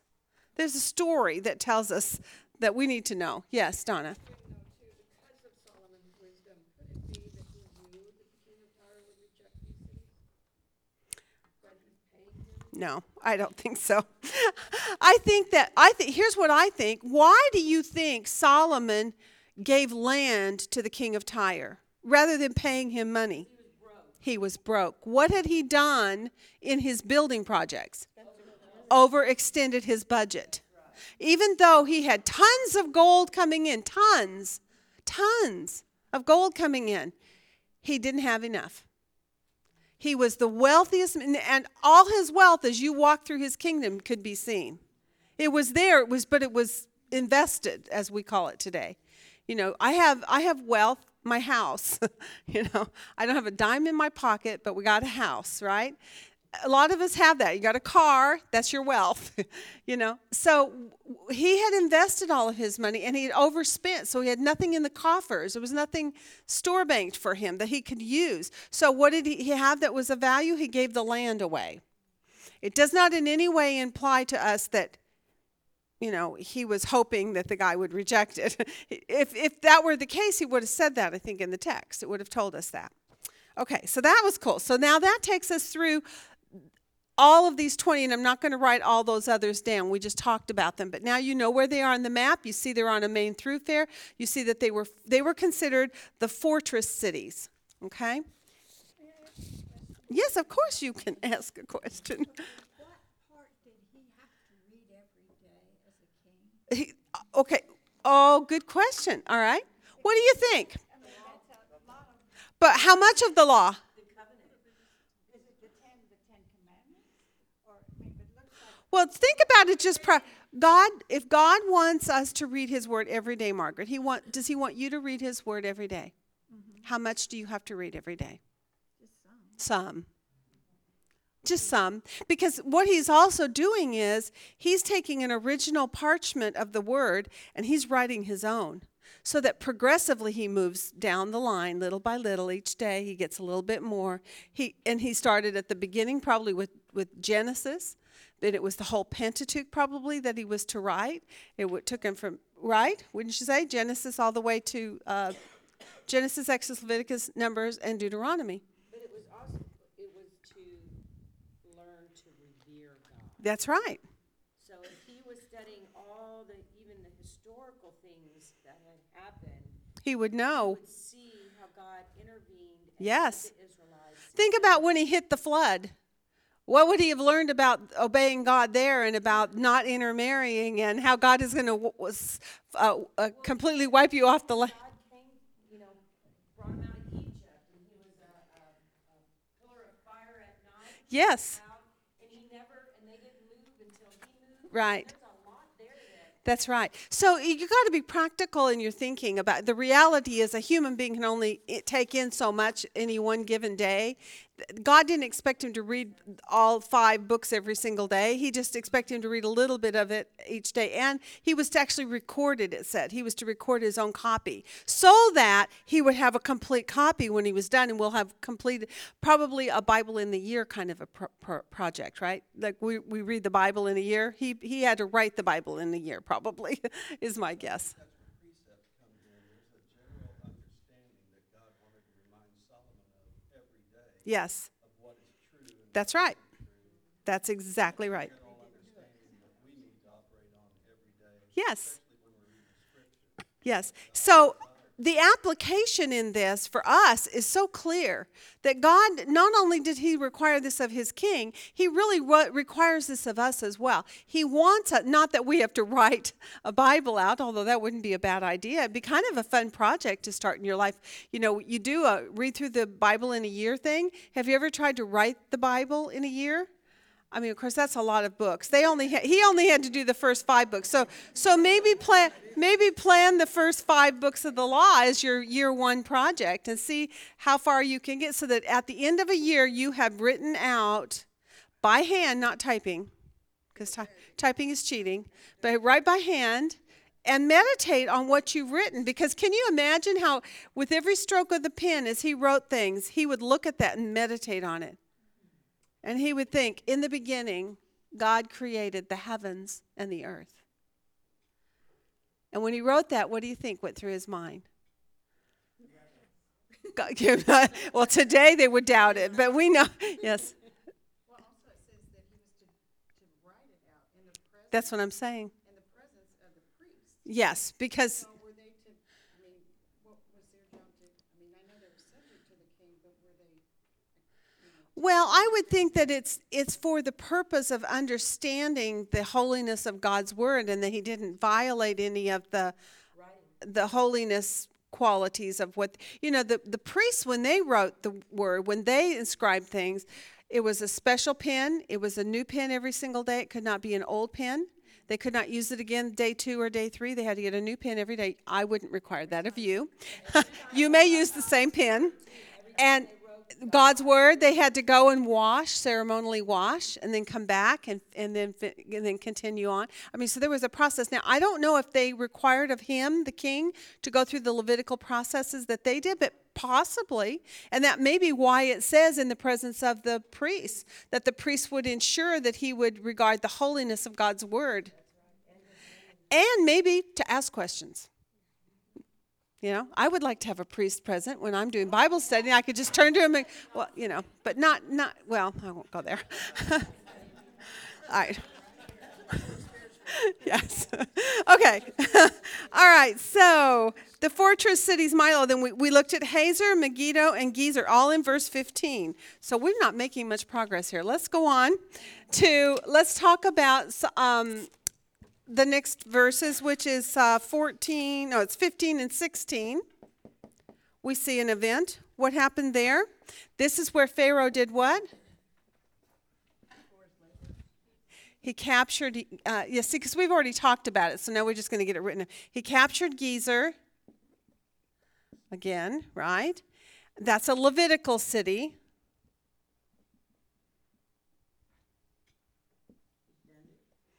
He burned it down, he did all that. And then Solomon, this is another part of this story that's in there.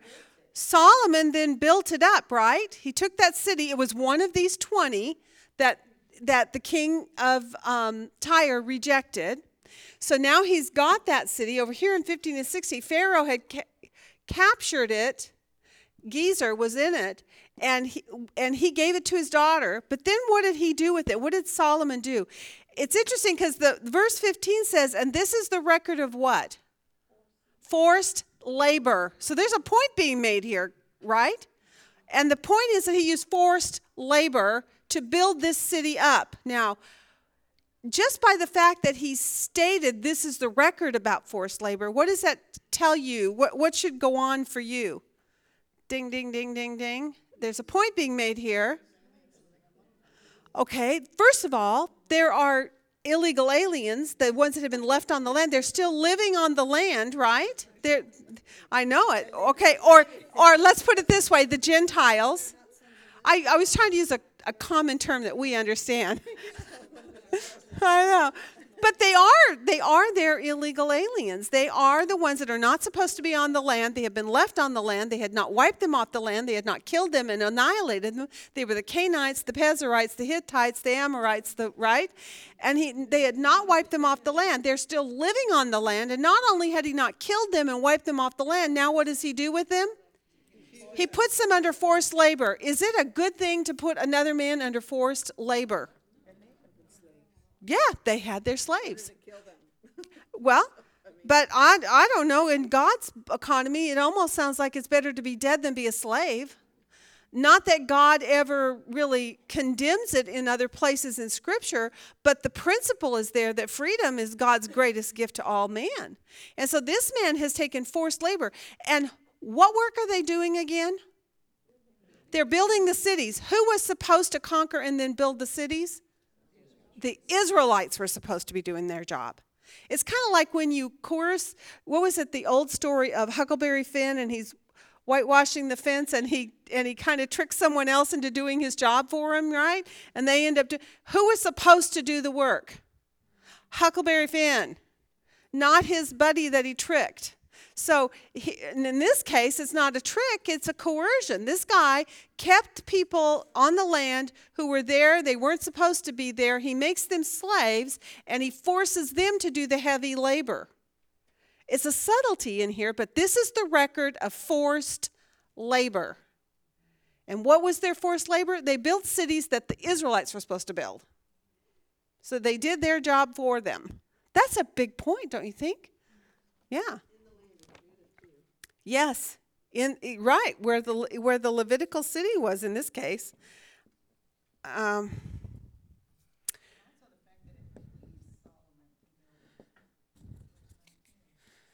Yeah, okay, yeah, and it said that he pleased Solomon to do what? Yes, well, certainly, and that's the part that where if you're not really digging into this inductively as we're doing here, it would be very easy to cursory go over that and go, "Oh, good job, Solomon." He should be proud. He did a good thing, right? He's fortifying cities. He's building cities. He's taking possession of the land. He took possession of the land by letting another king come in and do it for him, and then he used forced labor to build it up. And was that God's plan? No. Amen, Juanita. Amen. Right? It's like, okay, how many things can one guy get wrong and still look like he's a good guy? Because the people now are looking at him and going, look at all the things he's getting done. Look at all the good works he's doing.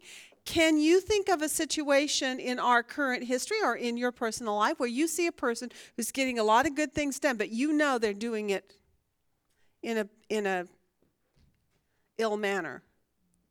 That some of my questions here, do your good intentions or the goodness of what you are pursuing release you to use any method or means that you decide to accomplish those goals? Is it okay for God's people to live above the law, thinking that you are above its restraints or limitations because of your status or position? In other words, because you're, the president, or because you're the pastor of a church, or because you're the lead of a ministry or whatever, because you're a person like Kay Arthur, who we greatly respect, but does that allow her to live above the law and outside of the law and not to? No. As a matter of fact, to me, that puts them in a higher position, does it not? What do we see when we look at the possible ramifications of what Solomon is doing here? It has a ripple effect, because although Solomon on the one hand was going to the temple 3 times a year, but the rest of the time he's doing what? Giving away their land and using forced labor. And People must think, well, that's okay. yes, yes. Power and authority and And look at what he's accomplishing. Look at all the good things he's done. it's okay. What is that saying? The means justifies the end. Yes, the to end go. justify the means. Yes, yes. That's it. Yeah, do the ends justify the means? Is it okay because it's a good project to accomplish it any way you want to? Now that's the consequence, because Solomon now is setting a standard because he is the leader of this nation. People are looking up to him. He's like the pop star of his day, right? He's the big guy. And as he is executing these grand things, and by the way, the glitz and the glimmer could not be avoided to be seen as you traversed through the land. The beautiful cities, and how once was just desert and ruin is now built up. There's city, there's progress, there's orderliness, there's cleanness, there's no war. I mean, there's all these things going on that look on the surface like, wow, he's doing great. So what does that tell us about even our evaluation of other people around us? What do you need to do when you're looking at the things that they are doing? Yeah. Line it up with the plumb line of God's word. For instance, there can be wonderful, quote, ministries out there serving around the world, saving people, and we're all, yay, I'm so glad they're saving people, but check out the internalness of the company that you're giving money to. Find out how are they spending their money, and who are they aligned with, and when they themselves give money, who are they giving to, right? You want to know who are they what is their character about? Even listen to a person who says something unless their money is on it. Right. So you have to look at the character of a person, not just the work that they're getting in. Okay, so is God's grace a license to live in sin? That's a question that came right out of Romans, didn't it? May it never be. There you go. Does a nation need sound spiritual leadership? And what happens when they don't get it? What happens to Israel in time? They go into imprisonment. That's what they are in imprisonment at the time of the writing. There you go. So it's very interesting if you look at all of this and filter it through the historical setting, which is they're in the midst of a Babylonian captivity. Their land has been taken away from them. They've been ousted off of it. Their temple has been utterly destroyed. And there they sit in Babylon, and this author is writing this record and telling them, this is how you got here. This is how you got here. Okay, so Pharaoh had captured Gezer. Oh, let me finish this, the title on this one. Verses 15 and 16 of 1 Kings 9 was Pharaoh had captured Gezer, and Solomon levied forced labor to build Israeli cities.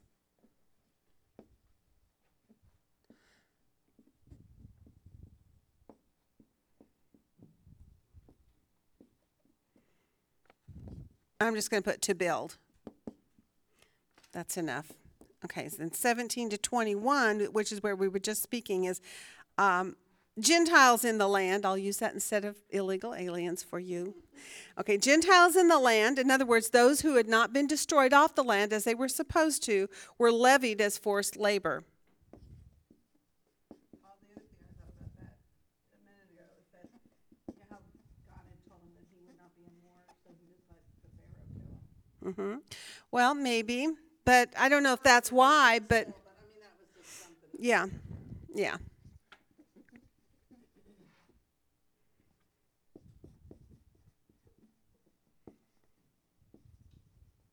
In other words, these were their slave forces that did all the labor which God had told Israel to do. They weren't doing it. They were allowing someone else to do it for them. Just like the temple, Yes. He started it back when he built the temple. The same forced labor was used to build the temple. Okay, now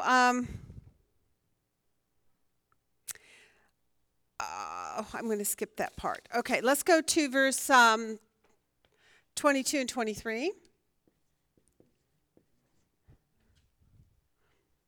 I'm not getting as much of this up on the board as I'd like, but you'll see the whole list when you get it. But this is insightful stuff when you have a chance to just talk it through, because all of a sudden these deeper truths of what it is that's being pointed out to us, we miss because we're Gentiles, we're not Israelis, we're not under the law that they were under, and so we don't understand it, and we also are not in that same situation. We're not sitting in Babylonian captivity because we did all these sins, but these people that he's writing to are. And so if you filter it through the people who it was written for in particular, it's also written for us to learn from it, but it was specifically was written for Israel to learn from, so that when they went back on the land, they would not do what? Go back and do the same thing again, right? What was your point, Carrie? Okay, let's do that. 22 and 23.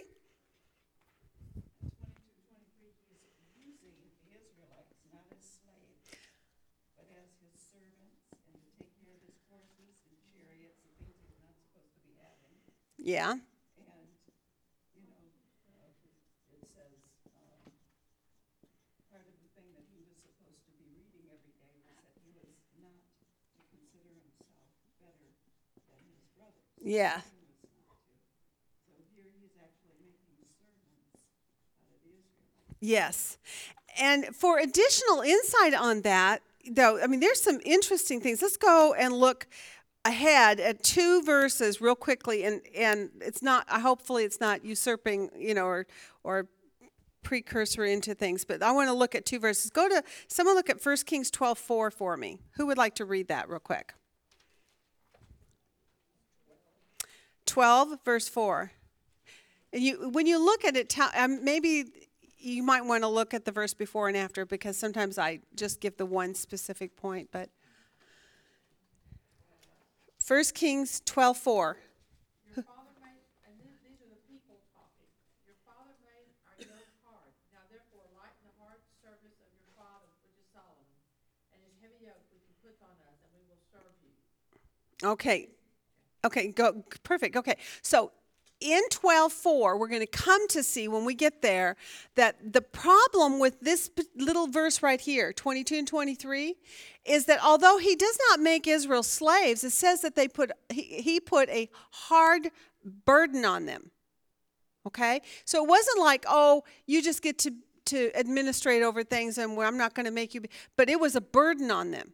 And it was harsh burden, to the point that it caused a real problem. What was the ramification?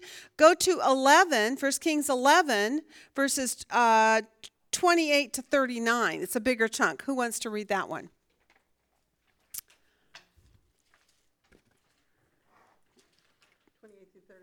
Yes, nice and loud.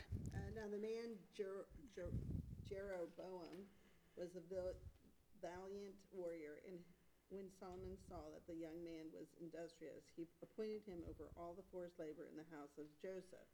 It came about at that time when Jeroboam went out of Jerusalem that the prophet Ahijah and Shilonite found him on the road. Now Ahijah had clothed himself with a new cloak, and both of them Is that First Kings? Okay, go ahead. both going. of them were alone in the field. Then Ahijah took hold of the new cloak which was on him and tore it into 12 pieces. Oh, yeah. He said to Jehoram, take for yourselves 10 pieces, for thus says the Lord, the God of Israel, behold, I will tear the kingdom out of the hand of Solomon and give you 10 tribes. But he will have one tribe for the sake of my servant David and for the sake of Jerusalem, the city which I have chosen from all the tribes of Israel, because they have forsaken me and have worshipped Ashtoreth, the goddess of Sidonians, Chemosh, the god of Moab, and Milcom, the god of sons of Ammon, and they have not walked in my ways, doing what is right in my sight, and observing my statutes and my ordinances, as his father David did. Nevertheless, I will not take the whole kingdom out of the hand, but I will make him ruler of all the days of his life, for the sake of my servant David, whom I chose, who observed my commandments and my statutes. Okay, stop right there for 1 sec. So he makes a point that he's going to rip the kingdom out of the hand of the son of Solomon. It was one of the descendants after another king that follows. But he's not going to rip the whole kingdom out for the sake of David, because David had been faithful, right? But here we see that there has been a revolt that has taken place, and the kingdom has divided and split. Why did it divide and split? Because of this issue right here, harsh treatment by King Solomon. And they began to rise up and become angry that they had this harsh treatment by King Solomon. And when they went to his son Jeroboam and said, please relieve us of this harsh burden, he didn't. There's another reading that you can go into, and it tells you the whole storyline of how he has a consult first with the elders, and the elders give him good counsel, but he doesn't listen to them. Then he goes to his buddies of his own age, his friends, and his friends say, oh no, keep your thumb on him. And so that's what he does. And in that, then they end up with this revolt. Yeah. It's in 12, 1 Kings 12. We are gonna get there, I promise. It's just that I'm preempting a little bit on your work on this. But the reason I'm doing this preempting is not to spoil the fun of when we get there, but it's because the fact that the sons of Israel worked as overseers for all of Solomon's work is mentioned right after the forced labor. It shows you how he got the work done. And the fact that he had put them as overseers shows you that they were working for Solomon and not for themselves, as God had intended. God had intended each man to build up their own home and to live on their own land, to be productive and fruitful.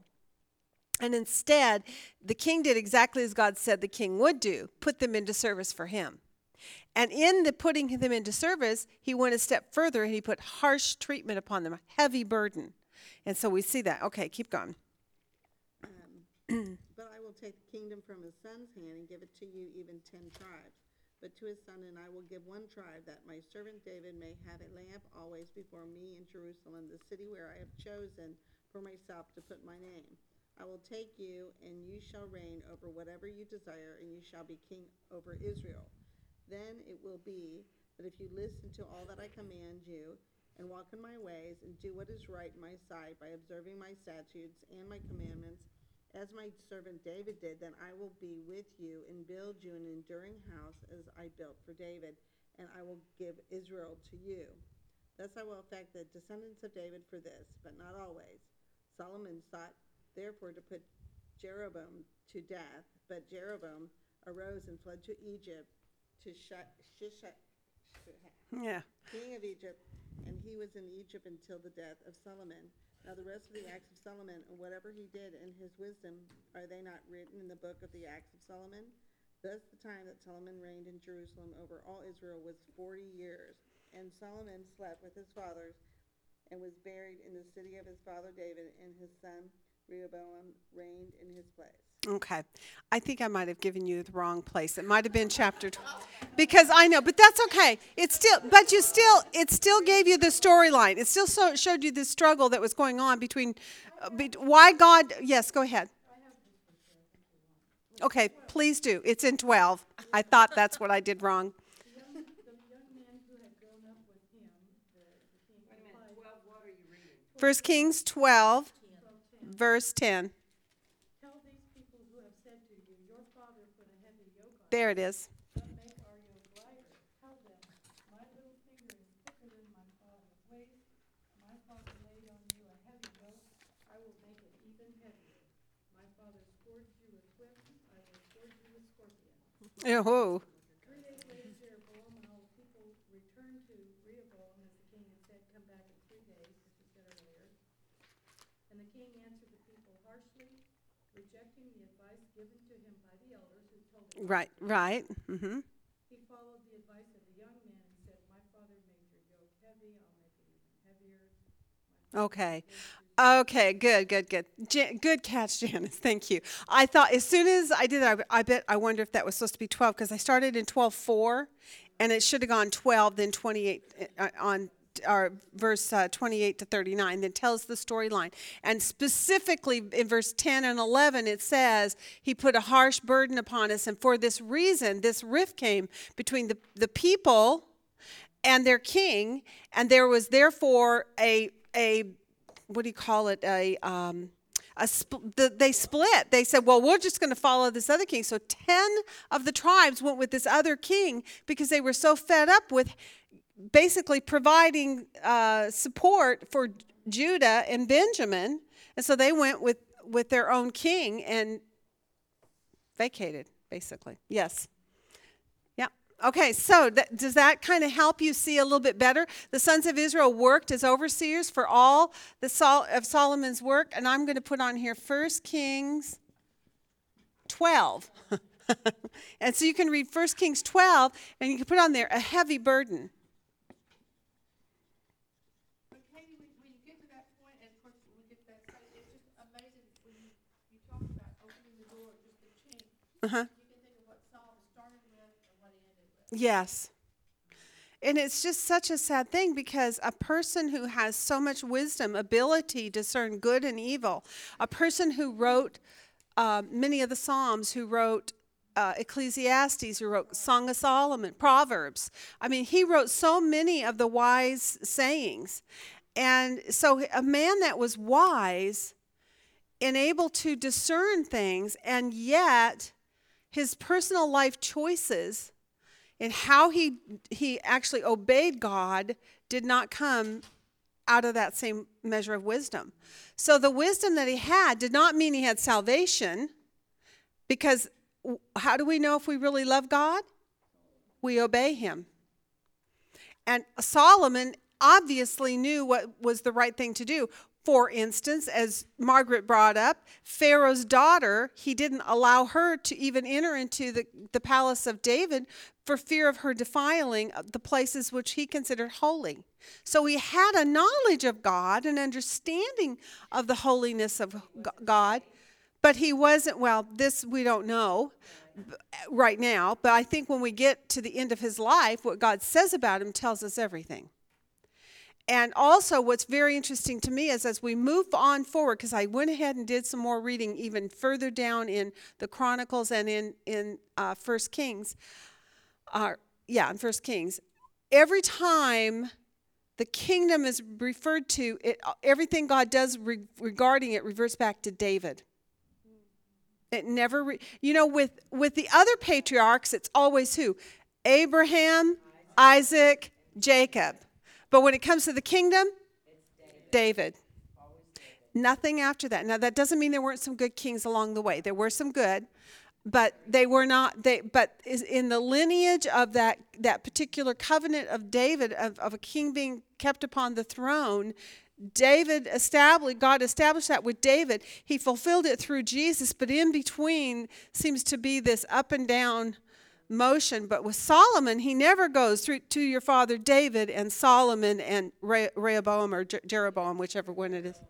Rehoboam, okay, Rehoboam. So he doesn't say that. It wouldn't have been nice if it had been all three, just as huh? You're doing like a I know, I am. Abraham, Isaac, and Jacob. It would have been cool if it had said David, Solomon, and Rehoboam, but it doesn't. It just says David. So that tells you something right there. Okay, so now let's go back and finish this up. So now that we know the story behind this, the sons of Israel worked as overseers, but it was a heavy burden, right? So then in 24, what do we see then? That's where Solomon builds what?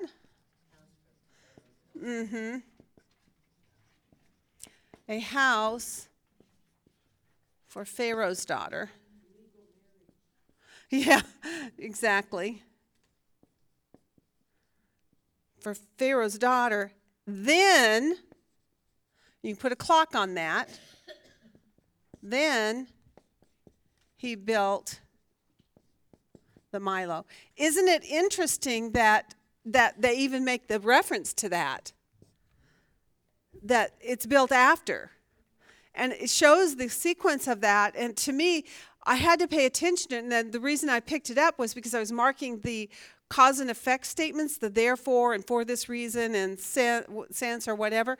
And so when I saw, and then he did this, first he did this, and then he did that, and then I thought, I wonder if there's a point in that. And so then when I went back to the Milo and started doing my word studies and found out the Milo provided dwelling places for the Israeli citizens, go back and read that statement. He built Pharaoh's daughter's house first, and then he built the Milo. Then you're going, oh, that's not really good, right? Huh? I don't know. I don't know. No idea. So here again, you got another couple of sad faces on this, right? We know this is a sad face. We know this is a sad face. We know this is, I think just about everything we're covering at this point has a negative statement to it. Although if you look at it just superficially, it would look like, look at how good job he's doing. He's building up cities. He's fortifying he's giving fortresses of fortification. He's doing defense and storage cities. He goes into this now in 9:17, 18, and 19. He talks about Beth Horon, Baalath, Tamar, and Lebanon, right?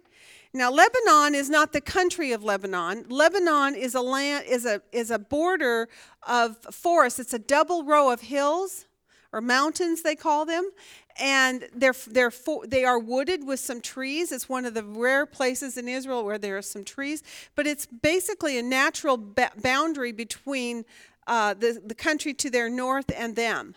So that was what Lebanon is. It's a wooded double mountain range near Tyre and Sidon, S-I-D-O-N, running along the northern border of Israel, marking the north boundary of the Promised Land. So I marked it with a yellow on here. It's right in this area here at the top. Okay? All right. Now, let's go to the other one. Beth Horon. There's a lower and upper town of Beth Horon. It's on the border of Ephraim and Benjamin in the mountains of Ephraim. It's along a road between Joppa to Jerusalem and Gibeon. Remember Gibeon? What was it, Gibeon? The tabernacle, right? The original tabernacle. So it was so heavily traveled that it required to be strongly fortified. Then there's Baalath. It's a town in Dan. That's north, all the way north. And it's northwest of Damascus in the land. I don't know if that's correct. Anyway, it became a storage city. I'll leave that part off. Then there was Tamar, T-A-M-A-R. It also can be called Tadmor, T-A-D-M-O-R. It also can today be called Palmyra, P-A-L-M, palm, like a palm tree, Y-R-A. Southern border of Gad in the land of Judah between Damascus and the Euphrates. It was fortified as a security against invasion from northern Asia. So that just shows you these are all built up as defense and storage cities. 9:19, 9:18, 9:17. You're welcome.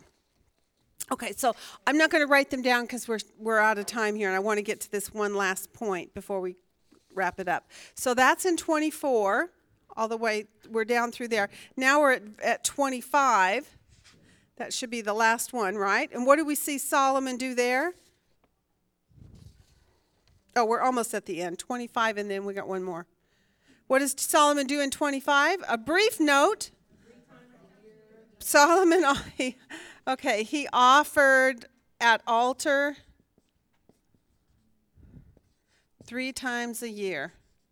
It doesn't indicate that he does anything else, and whether he did or he didn't, I don't know.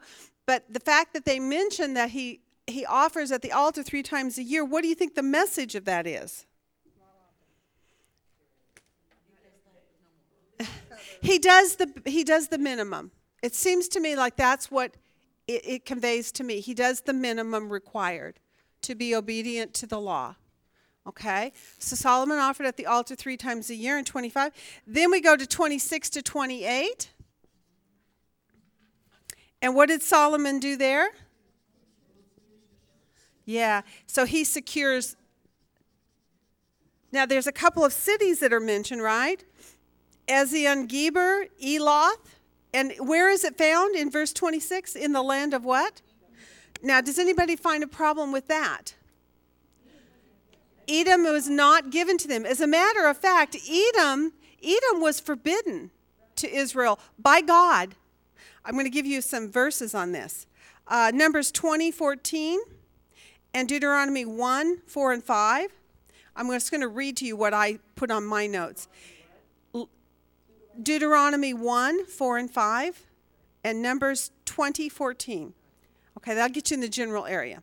Okay, in the land of Eden, it says, land south and southeast of Israel, by edict of God, this area belonged to the descendants of Esau. Israel was not to force their way through Edom. Remember when they were trying to traverse through and Edom wasn't going to give them access or passage or whatever? God said, do not restrain yourselves, right? He says, and they were not to possess that land. Specifically, God said that. God strictly protected the rights of the Edomites to whom he had given that land of Edom. And he has prophecies about Edom later, and we saw them also in Ezekiel when we did that God is going to judge Edom for the things that they did, but they are going to remain upon the land and for a very specific reason, which I thought was really cool. That is that God would be given glory outside of the land of Israel because of what he's going to do in them and through them and to them, okay? Very, very interesting. So now this last part is, so Solomon secures these lands in the land of Edom, and what kind of things do they do there? What are these lands or these cities specifically for? Yep, it's for ships. So they're port cities. Now we're into port cities. He secures coastal trade cities, basically. And in that, what is the result? What does it say that he procured then from Ophir? Gold. So it provided for him another income of wealth. But he did it by doing what? Going into Edom where he's not supposed to be, outside of the land of Israel, and seizing 2 towns on that little gulf there. It's called the Ezion-Geber was the first one in 926, the first 9. The other one was Eloth in 926. Also, one is a port city at the head of the Gulf of Aqaba, which is an arm of the Red Sea that comes up into the land.